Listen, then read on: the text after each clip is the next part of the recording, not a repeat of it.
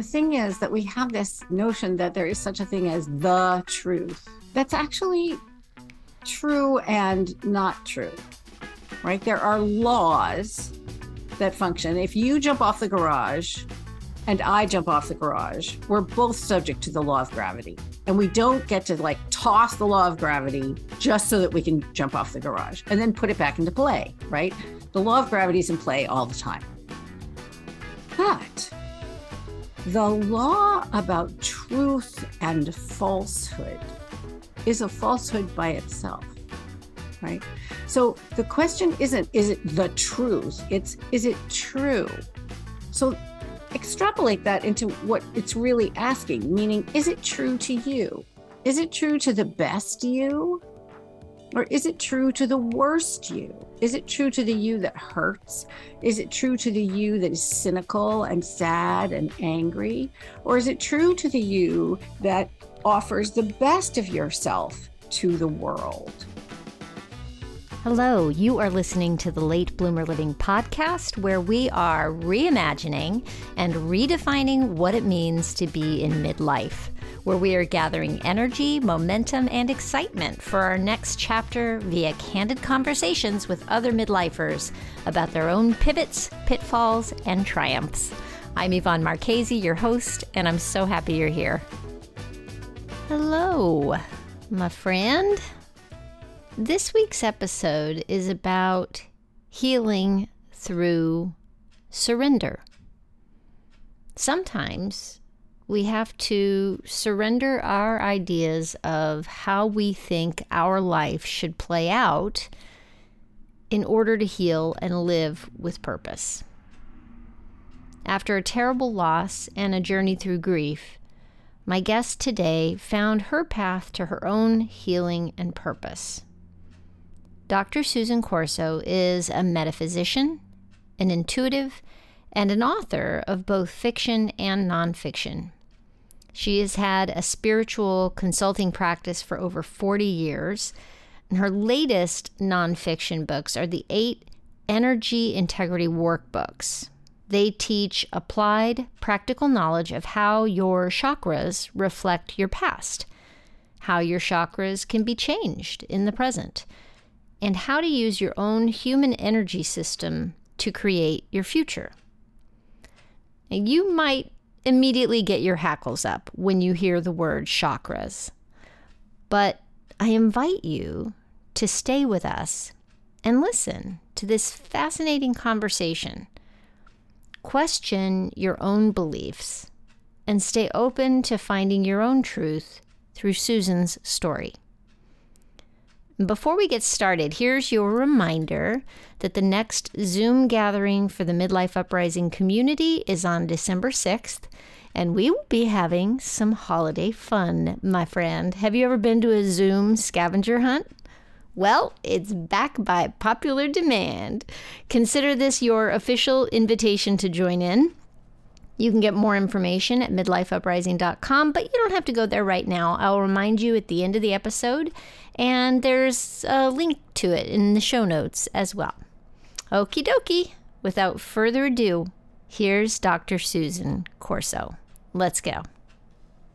Hey, Susan, thank you so much for being with me today. My sincere pleasure, Yvonne. It's lovely to see you. Thank you. Yeah. So, gosh, where to start with your story? In the middle. In the middle, right? As we do here in Late Bloomer Living. So it's kind of like Star Wars, right? They start you right in the middle of the action, right? Right, exactly. And then go back and fill in the backstory. So right. Usually when I start to tell sort of how I got into metaphysics and living the way I live, the easiest answer and the clearest answer, and also the put the brakes on, seatbelt on answer, is through tragedy. So I had this T in the road experience that changed everything for me. And that is that I had a son who died the day he was born. And I'm so sorry. Thank you. Yeah. As I can now say many, many years later, the best, worst thing that ever happened to me. It was an utter T in the road for me because I realized that I couldn't stay in bitterness and rage and hurt and anger because it would ruin me for life. And it would ruin my life for me, really. My grandmother was a very bitter, angry woman because she lost her first child. My mother lost her first child.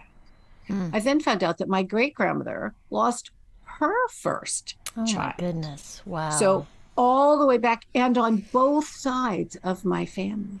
Wow. So I said, all right, I got to stop this pattern. I don't care how I do it. I don't care who I have to see to do it, but I'm getting this done.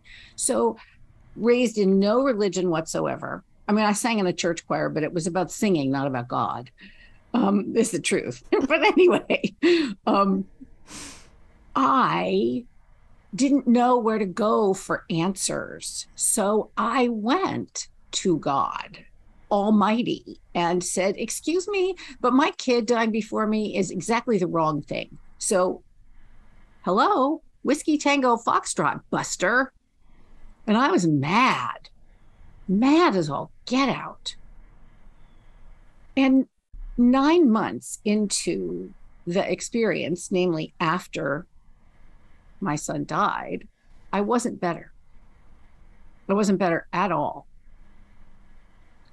And had been known to, walk past the diapers in a grocery store and leave my entire cart there and have to leave the store because I couldn't. It is shocking how much is reminding one of babies when one doesn't have one. So long story short, a woman showed up in my meditation 9 months to the day that Isaac was born. And she said, hi. And I said, hi. She said, I'm Mary. I said, hi, Mary. And she kind of looked at me and said, Jesus, Mom? I went, oh. And then she vanished. Completely vanished.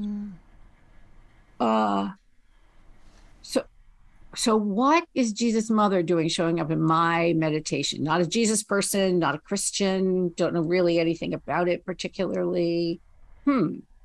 And so she showed up every single day for 9 months, checking on me. Never said another word. 9 months after that. So now we're 18 months in. I found out many, many years later that often human grieving goes in 9-month increments because it replicates the gestation period. So it tends to get worse after 9 months, after 18 months, after 27 months. You go back in and get a deeper part of the grief than you did before. So the 18-month mark, she showed up again and she said, do you want to know how I did it? I knew instantly what she meant. I said, yes. And she said the 4 words that totally changed my life, which were, I gave him away.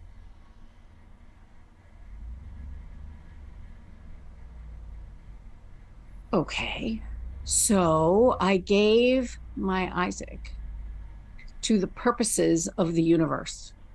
Let there be good from this. I don't care what it is. Let there be good from this. Let there be good. Let there be blessing. Let there be joy. And actually, we named him Isaac because it means she laughed in Hebrew, because we wanted joy out of this experience, my husband and I. Wow. And I started to heal. Instantly, the pain eased. My heart stopped aching. I started to lose weight. I started to not look pregnant anymore. It was that fast. So I did the work. I went deep and I figured out why I was so angry. I figured out why I was so hurt. I figured out what was actually going on. I figured out the purpose that Isaac had had. And I learned something extraordinary, which is that human children, human beings, all babies and grownups and everybody in between, has a purpose, has a mission. And we have souls, and our souls make agreements. My Isaac needed to be here for 9 months and 2 hours. He was done with his mission at the end of that. He went home. Later, Mom. Off he went. Okay. Well, what happened was I went back to the Blessed Mother and I said to her, you saved my life. Thank you. Can I work for you? And I consider her the original Jewish mother, of course. And she said, sure, come work for me. There are all kinds of people who work for me. So I've worked for her ever since. And that was 33 years ago. Wow. And what did that look like when you started working for her? I started being able to take the place where I was hurt the most. Okay. So human beings' bodies are fascinating because scar tissue is the strongest tissue that the body ever makes. Right. Doesn't matter if it's scar tissue in a bone or, scar tissue because you cut your hand in the kitchen. Where there's a scar, that's the strongest I love structure. that. Yeah. That makes me think of what's that Japanese art with the gold on the cracks in the... Yes. I don't remember the name of it, but I know what you mean. Yeah. So I started to be able to help people with their own mother wounds because I was a mother that had been wounded and able to fix it. And all kinds of us have mother wounds, and we have mother wounds for all kinds of reasons, right? I mean, we love to think of that as being, the evil mother who, the mommy dearest mother who beats you with wire hangers and things. But there's a whole lot more gray area in mother wounding than that. Yes. And speaking as a mother, I'm sure, my kids are going to need some sort of therapy based on what I did with all the best of intentions. That's exactly right. I mean, I'm a minister. And so when I do weddings, I tell people, if you're going to have kids, start saving your money for therapy now. It's designed for them to need therapy. It's okay. Right? It's totally okay. But by being able to name and help people with mother wounds from the place that was the most wounded in me. And I grew up with an alcoholic mother and alcoholic grandparents. So I had my very own mother wound already. Mm-hmm. Right. But when I lost a child, then the whole thing came full circle. And I said, oh, no. I said, I don't care who you are, God Almighty, because here's what we're doing here. We're healing this so that no other woman in my family loses their firstborn kid. Not one. Whatever karma this is, whatever lesson this is, whatever ancestral curse, blah, whatever, I'm done. It stops here. And when my niece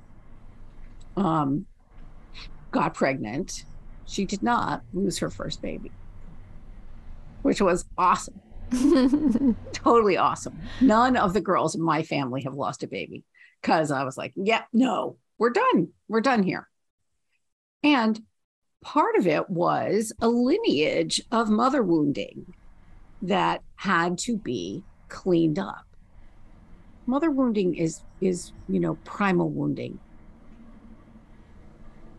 And it's primal in the sense that most of the time, most of us receive mother wounds before we have the emotional facility to describe what that is, right? I mean, think about who gets mad, right? A 3-year-old doesn't get annoyed or resentful or frustrated or ticked off, right? A 3-year-old gets mad. They're mad for 90 seconds. And then they're watching a Barney video and everybody's happy again. We don't learn that sort of subtlety in emotional parsing really until we're in our 20s, which is why I say that there really are only 4 emotions. If they don't rhyme, they don't count. It only works in English, but they are mad, bad, sad, glad. The rest are intellectual variations, right? You can be as frustrated or annoyed as you want, but the bottom line, darling, is you're mad. So get mad, right? No, we parse it out so we distance ourselves from the feelings. So what I started to be able to do was invite people in to the feelings and make a safe space for them to be okay because of my own wounding. And I go around telling women who are afraid to have their first baby, don't worry about it. It's not a pathology. It's the best experience you will ever have in your body in your entire life. And trust yourself. You will know when to breathe. You will know when to push. You don't have to be afraid. Yeah, it hurts. Okay, breathe. Swear. Good. Right? You get a baby at the end most of the time. How awesome is that? And I tell them that I lost a child, and people are like horrified that I'm being encouraging. Why? He did what he came here to do. And because of the wounding, my intuition was really, really strong. I was able to help people quickly. I've always been able to lay my hands on people and help them heal. I've understood about energy and life force. And it's basically why I started working with the chakra system.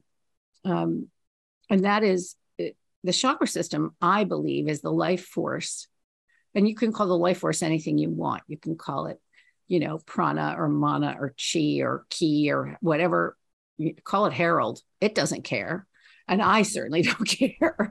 But the bottom line is something makes your circulatory system want to circulate. And it's not just that you have a pump called the heart. Right? It's in the nature of a circulatory system to circulate. It's in the nature of a respiratory system to respire. What is that? Right? I call that life force. Well, when you look at the life force through a prism, that's how you see the chakra system. Now, the chakra system, I believe, is essentially your subconscious mind and mine. Right? Nobody really knows where the subconscious mind lives, right? It's not in the brain. The mind and the brain are 2 different things. Yes, you have a brain up here. It lives here in the cranium. And that brain does an awful lot of things, right? Fortunately, 90% of them are subconscious. And the reason that's fortunate is because my eyelashes are growing right now, and I am making bone marrow right now. And I have not thought once about that since I started talking to you, Yvonne. Not once. Right? And thank God, because if I was in charge of actually making bone marrow and talking to you at the same time, our conversation wouldn't be as good. Right? Thank God. Okay. But there is an emotional, intellectual, and spiritual aspect to that subconscious mind that's making bone marrow. Yeah. But it's also recording everything that ever happened to me. It has a recording of every event that ever happened, every terrible Thanksgiving dinner you ever ate with everyone arguing, right? I mean, grow up in an alcoholic family. Thanksgiving dinner is hell, right? Okay. But it's your record. It's your emotional, intellectual, spiritual record, which is why when you work with the chakra system, particularly for healing, what happens is you're able to make change, and you're able to make change not fast, but permanently, because you get to originating events. That's what's recorded in the chakra system. So like this, here's a story. I had a woman come to me who I was the head of the spiritual and energy medicine departments at a big medical center in Boston. and I worked with 20 doctors, and they sent me the people that weren't getting well, or that their Western modalities had touched to a degree, but they weren't like healing. They were getting by, they were getting better, but they were, 60% instead of 80% better. So this woman came to me, and she was an opera singer, an extraordinary opera singer. And she had a whole tour booked of German opera houses one summer. Excuse me. But she had lost the top third of her range and been to ENTs up and down the West Coast, up and down the East Coast, been in Europe, gotten help. Nothing worked. So finally somebody sent her to me. And she said, I don't know what you're going to do, but this is what's happened. And I just looked at her, and I got really quiet, and I listened, and I finally said to her, how old were you when you had the abortion? I thought her eyes were going to fall out of her face. She said, 14. And I have never told another soul. How do you know that? I said, well, I have a good boss. And she tells me things that I need to know when I need to know them. So I said, were you raised Catholic? And this is not Catholic bashing. This is what happened with this one person. Mm-hmm. And she said, yes, I was. And I said, and at 14, were you a practicing Catholic? Oh, yes, I was in Catholic school. Mm-hmm. Okay. I said, are you a practicing Catholic now? She said, oh, no, I gave that up ages ago. It didn't make any sense how they treated women. I said, well, okay. But the person who drew conclusions about herself at age 14 for having an abortion was a practicing Catholic. And so what you have done is you have condemned yourself. So I'm going to give you 2 words. I'm going to say them. And if you say them as often as you can over the next week, you'll be able to sing again. And she just went, right. Her eyeballs hit the ceiling. Sure. I said, okay, here you go. Te absolvo. Which is what a priest says at the end of confession. And certainly it's what a priest would have said to her at age 14 when they were still doing that sort of thing in Latin. I absolve you is what that means. So she started to cry and said, I have nothing to lose. I'll do it. And within 10 days, she could sing again. She went off to Germany and did her tour, and everything was great. Wow. Well, okay, she's an opera singer. Where else was she going to place a wound? In her throat. Hello? Wow. Well, that makes sense. Her throat chakra said, oh, no, you are going to suffer until you figure this out. Well, what I said to her was, how do you know that you didn't do God and that soul a service by letting that being come and be in your body for 6 weeks? Maybe that soul only needed those 6 weeks, and God is extraordinarily grateful to you. Well, I find that that's actually the work I do all the time. I tell stories, but I tell the story that someone just told me in a way that gives it meaning. And that's what I had to do with my Isaac. I had to get meaning. That is everything, isn't it? We are meaning-making machines. That's beautiful. Meaning-making machines. Right? And that's what we do. I think that is human nature, is to have a story, to create a story, to explain what happens to us. And I guess the real question is, whether or not the story is true, I'm going to put in quotes, and does the story really serve us, right? I mean, that's kind of what I'm exploring with this whole podcast is, in this particular instance, the story that we have, that I believe we've all absorbed about aging and what that means, and how we take that and personalize it for ourselves, and what we tell ourselves we're capable of at this point in our lives.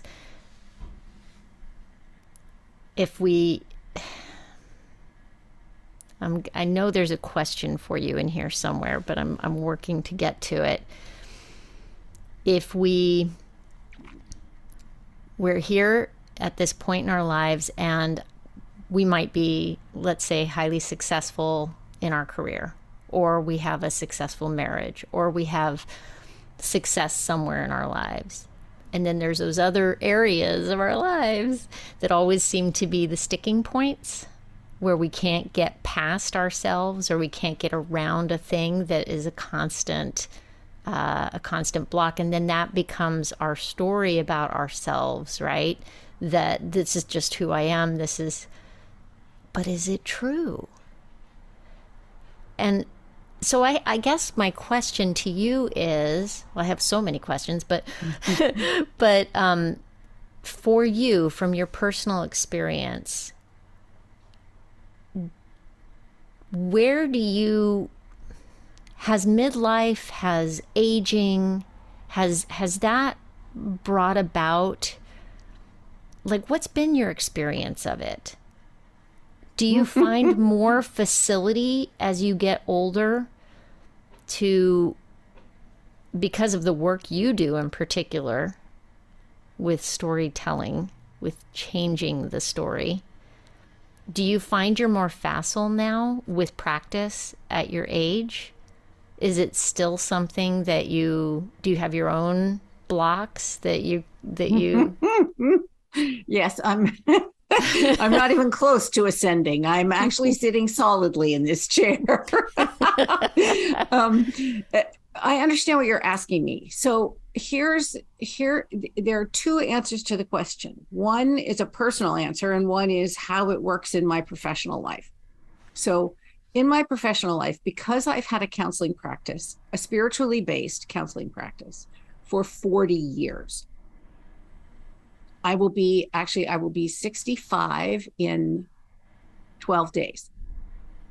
Happy early birthday. Oh, thank you. The podcast will probably come out after that. So happy past birthday. You are the first person to wish me that. So thank you. Yes, of course, I have my own personal blocks that I still work on. Absolutely. I am nowhere near ascending. However, what's happened is, because I've done this for so long, I far more facilely recognize patterns in people. Except, and you see, here is the magic of it. If I walked into the grand ballroom at the Waldorf Astoria Hotel, and there were 250 people in the room, and all those people wanted to lose 5 pounds, right? Okay, that's a simple goal. Lose 5 pounds. You can do that in all kinds of ways, but I wouldn't have a prescription for any of them. And the reason I wouldn't have that prescription is because every single one of those 250 people would have it wired differently in their chakra system. Do you want to lose 5 pounds? Because you want to fit in the dress that you wore to your high school reunion at the 20th year? Do you want to fit into 5 pounds, lose 5 pounds because that's going to make your cholesterol better? Do you want to, what story are you telling yourself about the why? And is that story motivating you? Is that story helping you? Is that story hindering you? Is that story worse, hurting you? And are you, by telling and retelling and retelling and retelling that story, simply reinforcing the neural pathways in your own brain so that you believe it's true, right? So here's another personal story. My dad was killed in a plane crash when I was 5. Awful thing to happen. And that was in the days before they notified next of kin. So my mother heard it on the radio in the car on the way to pick him up at the airport with me in the car. Yeah, it was awful. Right. Well, they changed that law, believe me. But the story I used to tell was that anyone I ever loved died. Right. Well, how's that for setting up a really good romantic relationship? Yeah. Dreadful, right? Until the day I realized, wait a minute.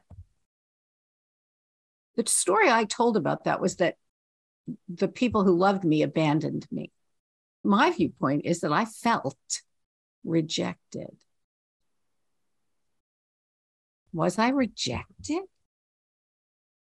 Not at all. I went, wait a minute. Well, of course, I quit telling the abandoned story. So those neural pathways eased and went away because I gave different meaning to what happened, right? Now that's a very dramatic story. Here's another one. You go to the lab and you give blood, and 2 days later the phone rings and the lab says, oh my God, we're really sorry. We lost your sample. You have to come back. And you go, rat, waste of time. How annoying. Bad lab. And you tell your bestie on the way there. But you go and you give your blood again, right? Well, okay. So if you walk in and the lab tech says to you, oh my God, I'm so glad to see you. I'm really, really sorry this happened. But I have to tell you something really good happened because of it. And that is that I was able to get the boss to really pay attention to the fact that we needed to change the entire protocol so that this never happens to anyone again. So thank you for coming back. We'll take your blood. There'll be no charge, and there'll be no charge for the first one either.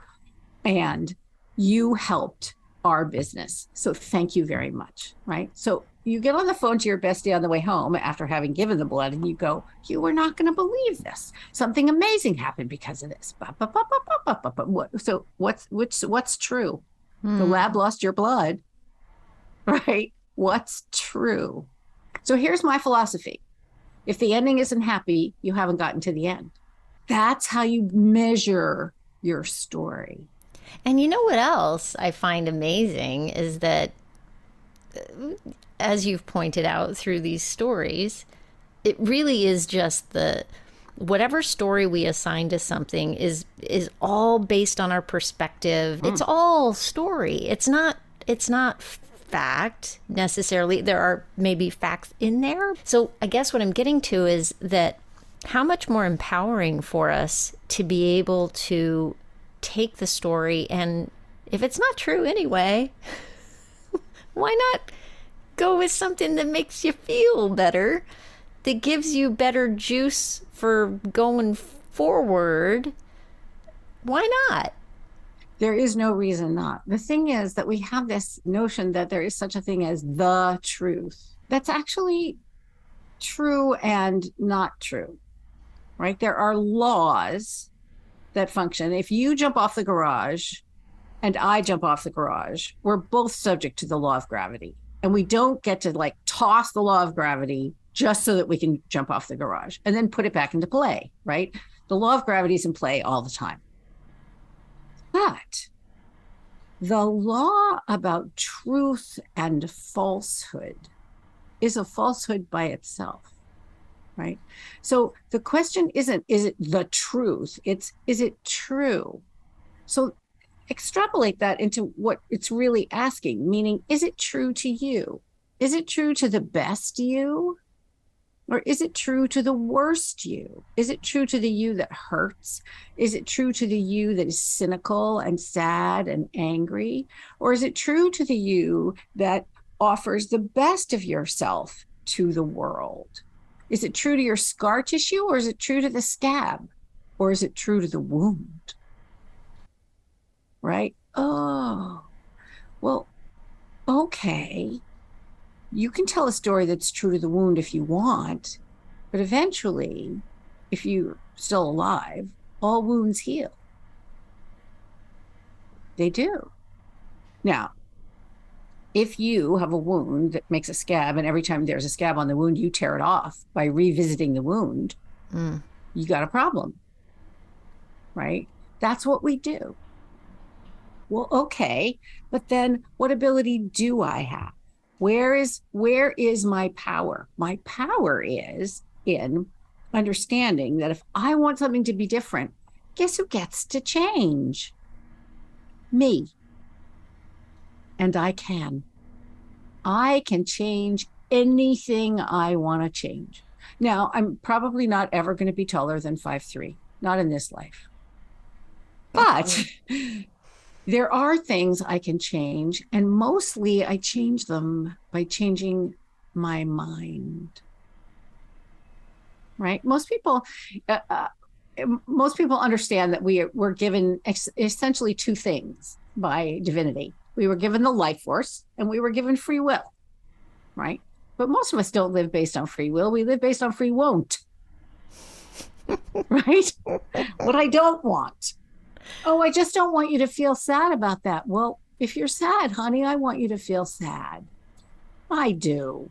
Because then I'll be sad with you and we'll be sad together and then we'll get over it and go have a latte, right? I mean, it's instead of, I think this is the most important thing I ever figured out, is that if you don't live from inside out, it's only a matter of time before your life starts to hurt. It's gotta be inside out. That outside in business where you're supposed to control absolutely everything in your environment. Oh my God, you can't control what's outside you. You know, we were given dominion in scripture. That dominion exists between two ears, your own. Here's where dominion is. Totally. So I believe that you can change anything. And the fastest way to do that is to work with your chakra system. Because can I ask you a question? Yes. It's been burning a hole in my brain. So Mary came to you and you asked her if you could work for her. And this is a very Western Catholic belief, right? That Mary comes from this Western tradition. And yet your work is through the chakras, which is the very Eastern, I think. Hindu, yes. And so how did you get into chakra work? So connect it for me. And how do you tie that all together seamlessly in the way that you seem so comfortable with? I have no interest in converting you.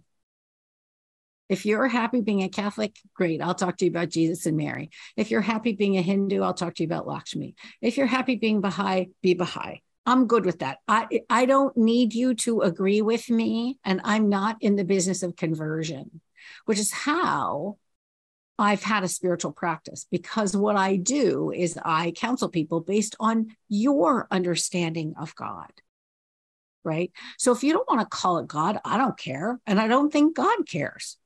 I think the truth is that if you understand that there is a plan that functions here and you have a place in it, good enough. So given that, right, and Mary's guidance, I think Mary's guidance is about women. So a lot of my work has been about empowering women and empowering, people to empower women. So I fell into chakras because a friend of mine gave me a psychic reading for my 25th birthday. And I walked into this woman's house. She knew my name. That was it. And she said to me, "Oh my God, you should be reading for me. You're much more intuitive than I am." So I laughed. So she said, one of the things she said to me was that I was a color healer in Egypt, right? I thought, okay, next you're going to tell me I was Cleopatra. I've heard those stories. Like, oh, no. And So a friend of mine was meeting me there and taking me out for my birthday. This was my 25th birthday. So we went out for dinner and I'm telling her about all this. And she said, well, East West Books is around the corner, which was a spiritual bookstore in New York City in those days at the bottom of Fifth Avenue. And she said, let's go and look for books on color healing and see if there's anything that strikes you, right? Okay. So we went and I stood in front of color books and 3 of them fell on the ground in front of me. My friend's name was Susan. I turned to her, I said, Suze? She said, yeah, just get the books. Let's not talk about this. Just get the books. So I get the books. And I'm 50 pages into the first one. And I look up at her and I go, you know what's really weird? She said, no, what? I said, I know this. I don't know how I know this, but I know this. And I know that it applies. I know that color applies to healing somehow. And this is before I ever had the word chakra, fell over the word chakra. I didn't know. And chakra is a Sanskrit word that actually means wheel. And I thought, wow, okay. And I started using color on aches and pains, just intuitively. I kept pursuing the color thing and eventually fell across the notion of chakras. And all of a sudden, every bit of any color or healing anything started to make sense to me because it was a structure within a human being. Most people think of chakras as being these sort of flat hockey pucks that attach to the spine like they're a ribbon, you know. They're not. They're 3-dimensional spheres of light. Right. And they actually hang sort of in the middle of your body as though, you know, from the top of your head in the center. They go the colors of the rainbow from red at the bottom of your spine all the way through what I use 8 chakras instead of 7. The 8th one is rose and it's in front of your thymus gland. And it has to do with emotional immunity as well as physical immunity. And by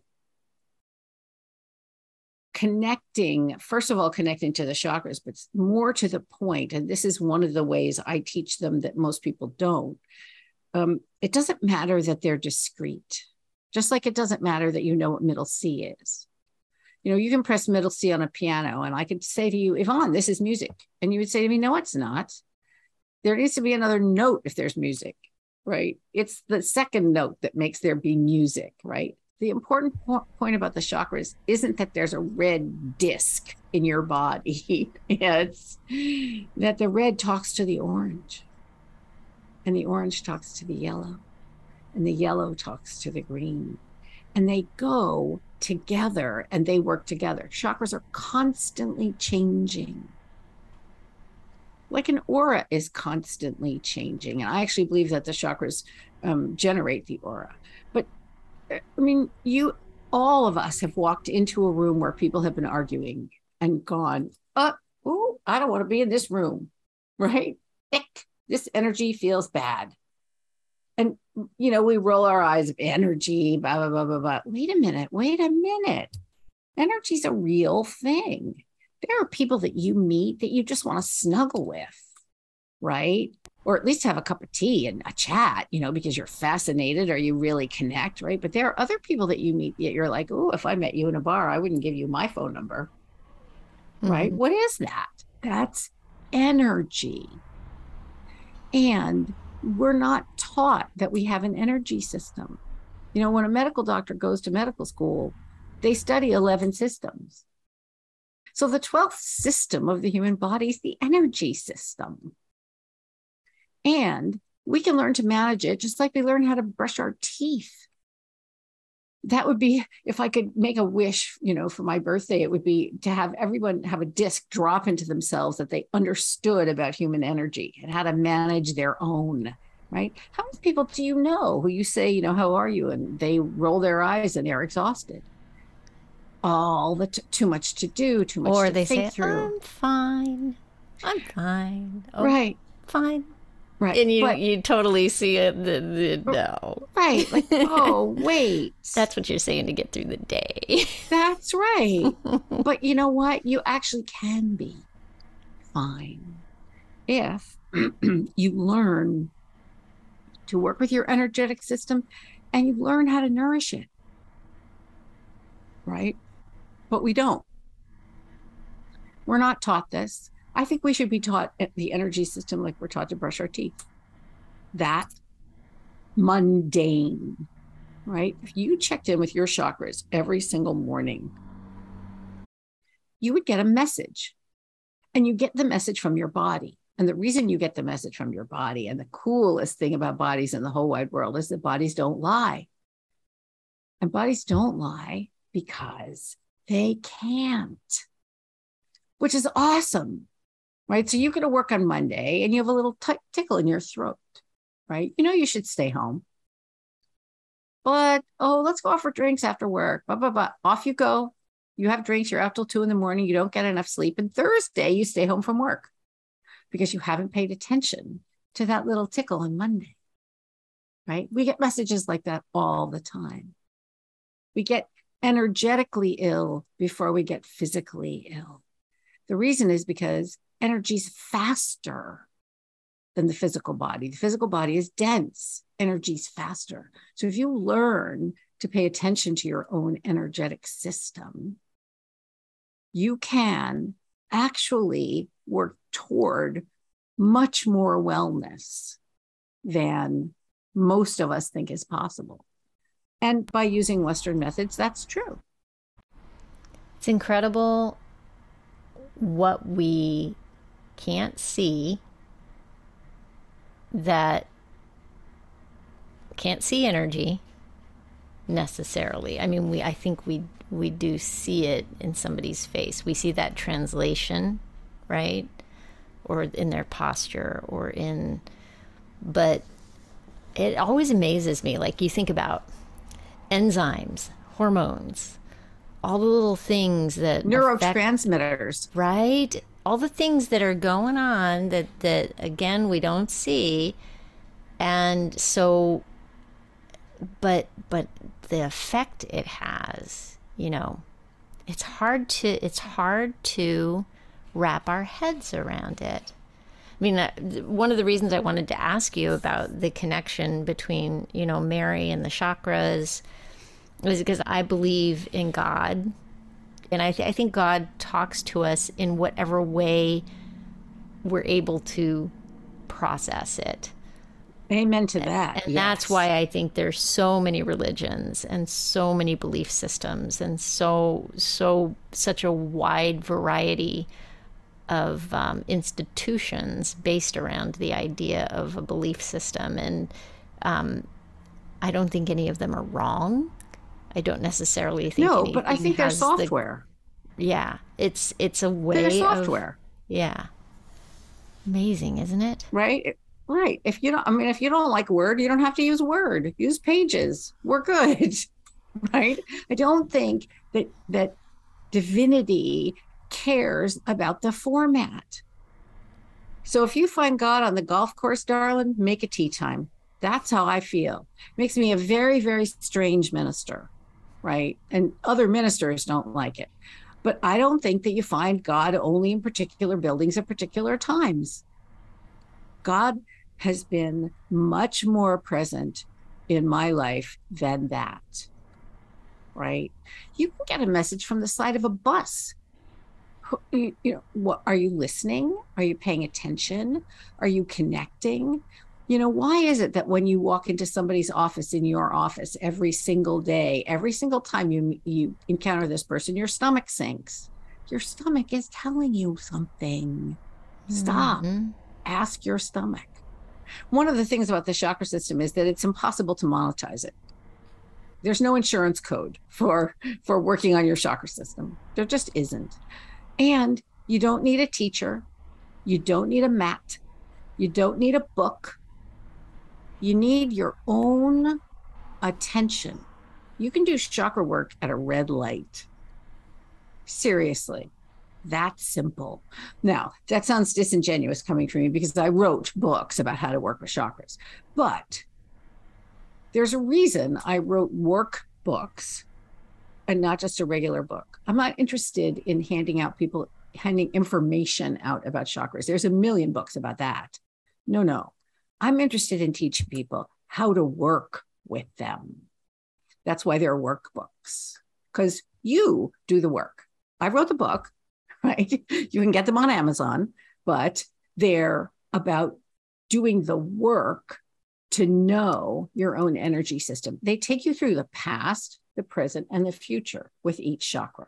So there are 8 workbooks, and they all teach you how you work to use them to help you.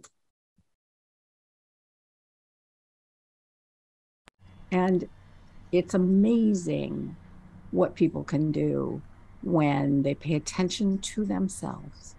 It is amazing. Like what you said earlier about therapy and the idea that just knowing what is stopping you or what has been a problem, getting to the basis is going to help you change. I think where I come from, and let me ask you this, is that it's the beginning point, is the awareness. Like, just be, for me, I'll go back to a personal story. For me, it came from being aware or becoming aware that I was complaining all the time, that I was complaining in conversations with friends, how you doing? And this was back in my 40s when I was going through whatever I was going through. It was a time, and I could hear myself complaining, and I thought, gosh, what a drag I must be to talk to right now. And that's not who I was my whole life. This was new. This was different. This was and I was like, wow, what the complaining already. Oh my gosh, what a drag. And no, everybody was very kind to me about it. Nobody was like, Yvonne, girl. Nobody called me out, and I kind of wish they had. But so for Lent, one year, I decided to try to give up complaining. And what that did was just make me aware of, oh my gosh, how much I'm complaining. And it's not just in conversations with other people, it's in my mind in a loop all the time. I have complaint after complaint after complaint.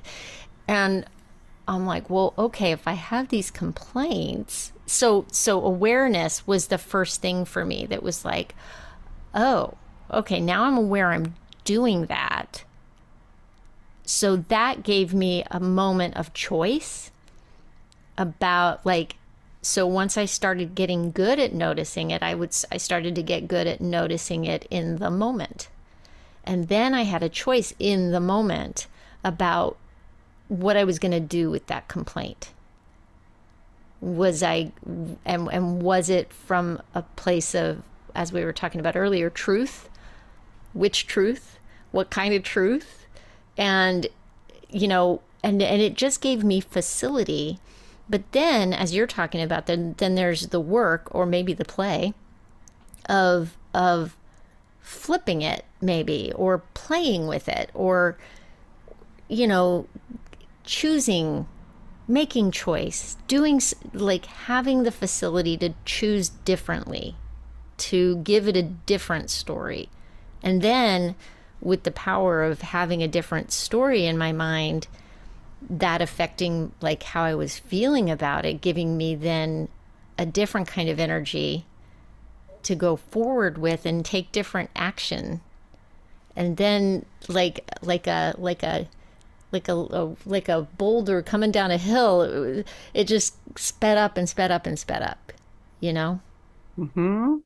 So you took your awareness and used free will. You said, do I like this? Do I like this story? Do I like this complaining story? A lot of people are really satisfied in their complaints.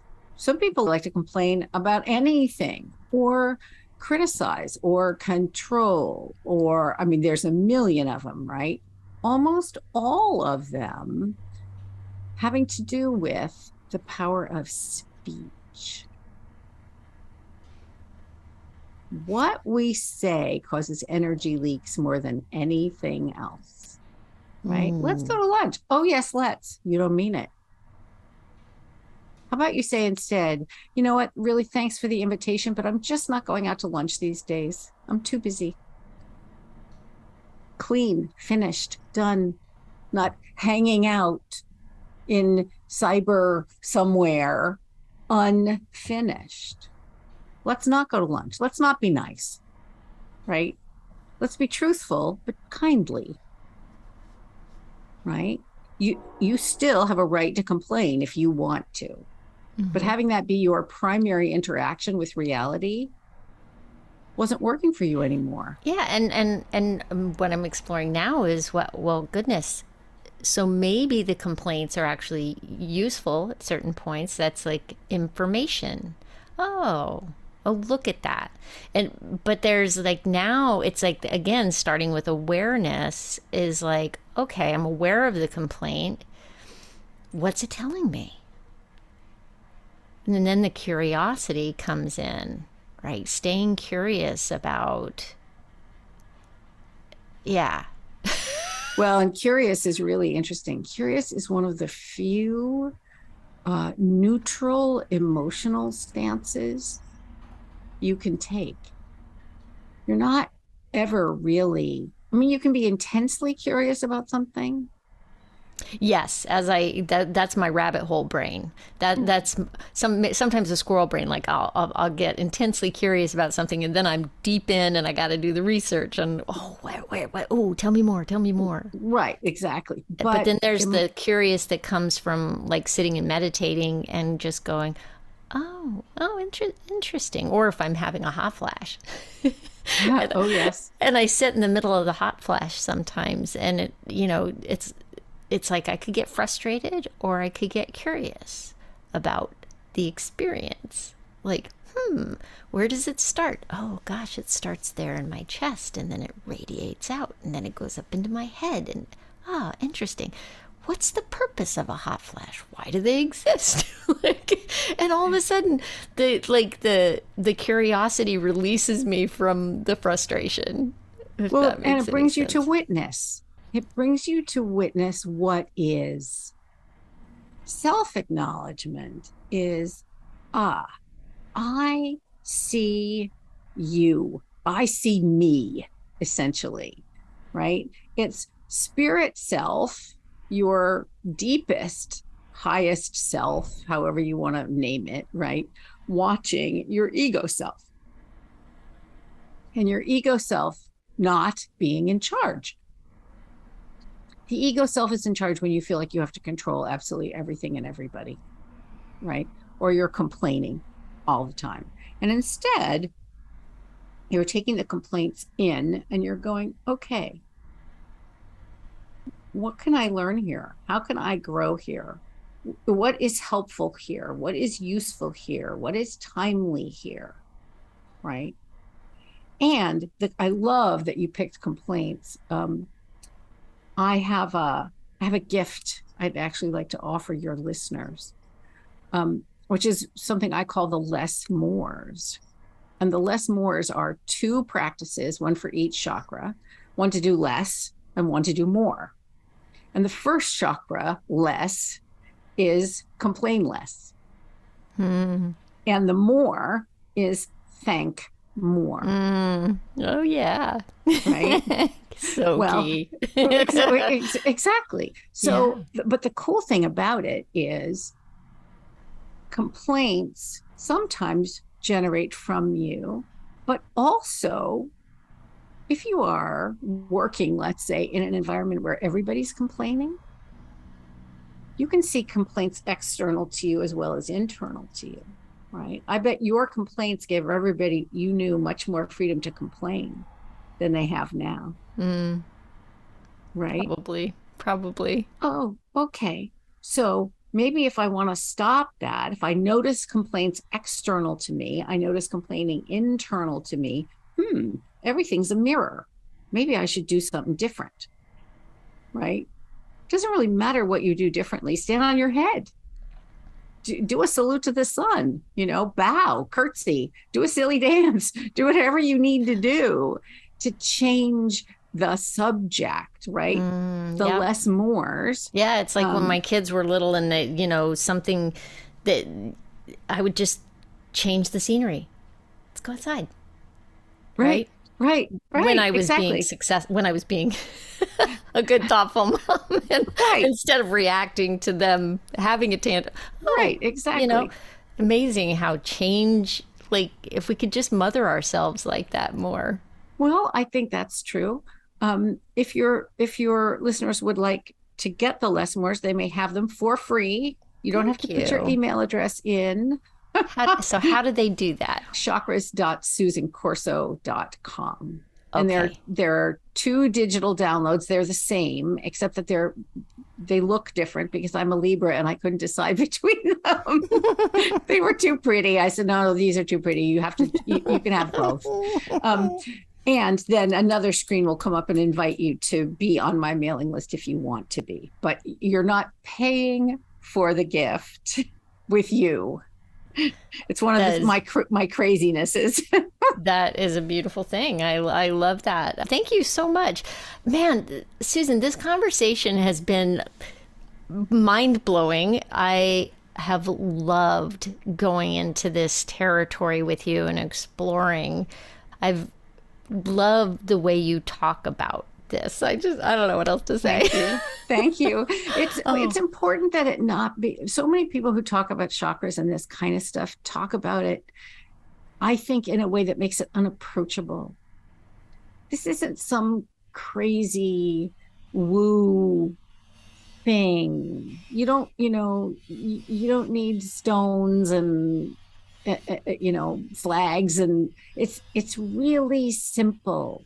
And it's really good for you. That's the thing. It's finally why I started, instead of just doing one-on-one counseling, I started, doing podcasts and talking to people about this work. Is you can do this for yourself. And I want everybody on the planet to know how to do it. But let's start with women over 50, shall we? Because we're the ones who are actually going to do it. It's really how I feel. That's right. At least the people listening to this podcast, I hope, I'm all about us making some waves as we get older, and let's try something you never tried before.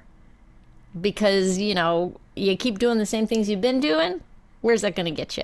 You're going to get the same results. Exactly. How about something new? How about something new and easy and costing nothing? What do you have anything coming up that you're excited about? Oh, yes. 2 things. One is that I write a series of mystery novels. Right. We didn't even talk about that. Well, I write a series of mystery novels called the MEX Mysteries. They're about an intuitive investigator who solves her cases by listening to a voice in her head called Spirit. And the 9th one, they all take place around a musical. So like a Broadway musical. So the first book is called Oklahoma Hex, and it takes place around a production of Oklahoma. Gosh, how fun. Oh they're totally fun. Well, the 9th one is based on the musical Rent, and I spent 625 days trying to get the lyric reprint rights, because the solve of every single mystery is in the lyrics of the show. So I finally got them yesterday, and the book is up for pre-sale on Amazon, and it will be out on the 5th of October. And then on the 12th of October, another book I wrote, a historical fiction book called Jezebel Rising, which is about 4 sisters in the 1890s who don't play by the rules. Surprising that now that you've heard me talk. I've written 30 books, so that's kind of a wow, kind prolific. Of fun. Yeah, man, yes, oh man, all on Amazon, and Apple Books and all those. That is so amazing. You've been just a pleasure. I'm glad we met. Thank you. I am you. too. My sincere pleasure. Anytime. Thank you for the freebie that you offered. I'll have that in the show notes. I'll have the connections to the books in there for you. So if anybody wants to find out about anything in the world of Susan Corso or chakras or anything, I'll have stuff there for you to go find. Thank you so much. My sincere pleasure. What a joy. Totally a joy talking to you. I hope you have a magical weekend. Thank you. Well, there you have it.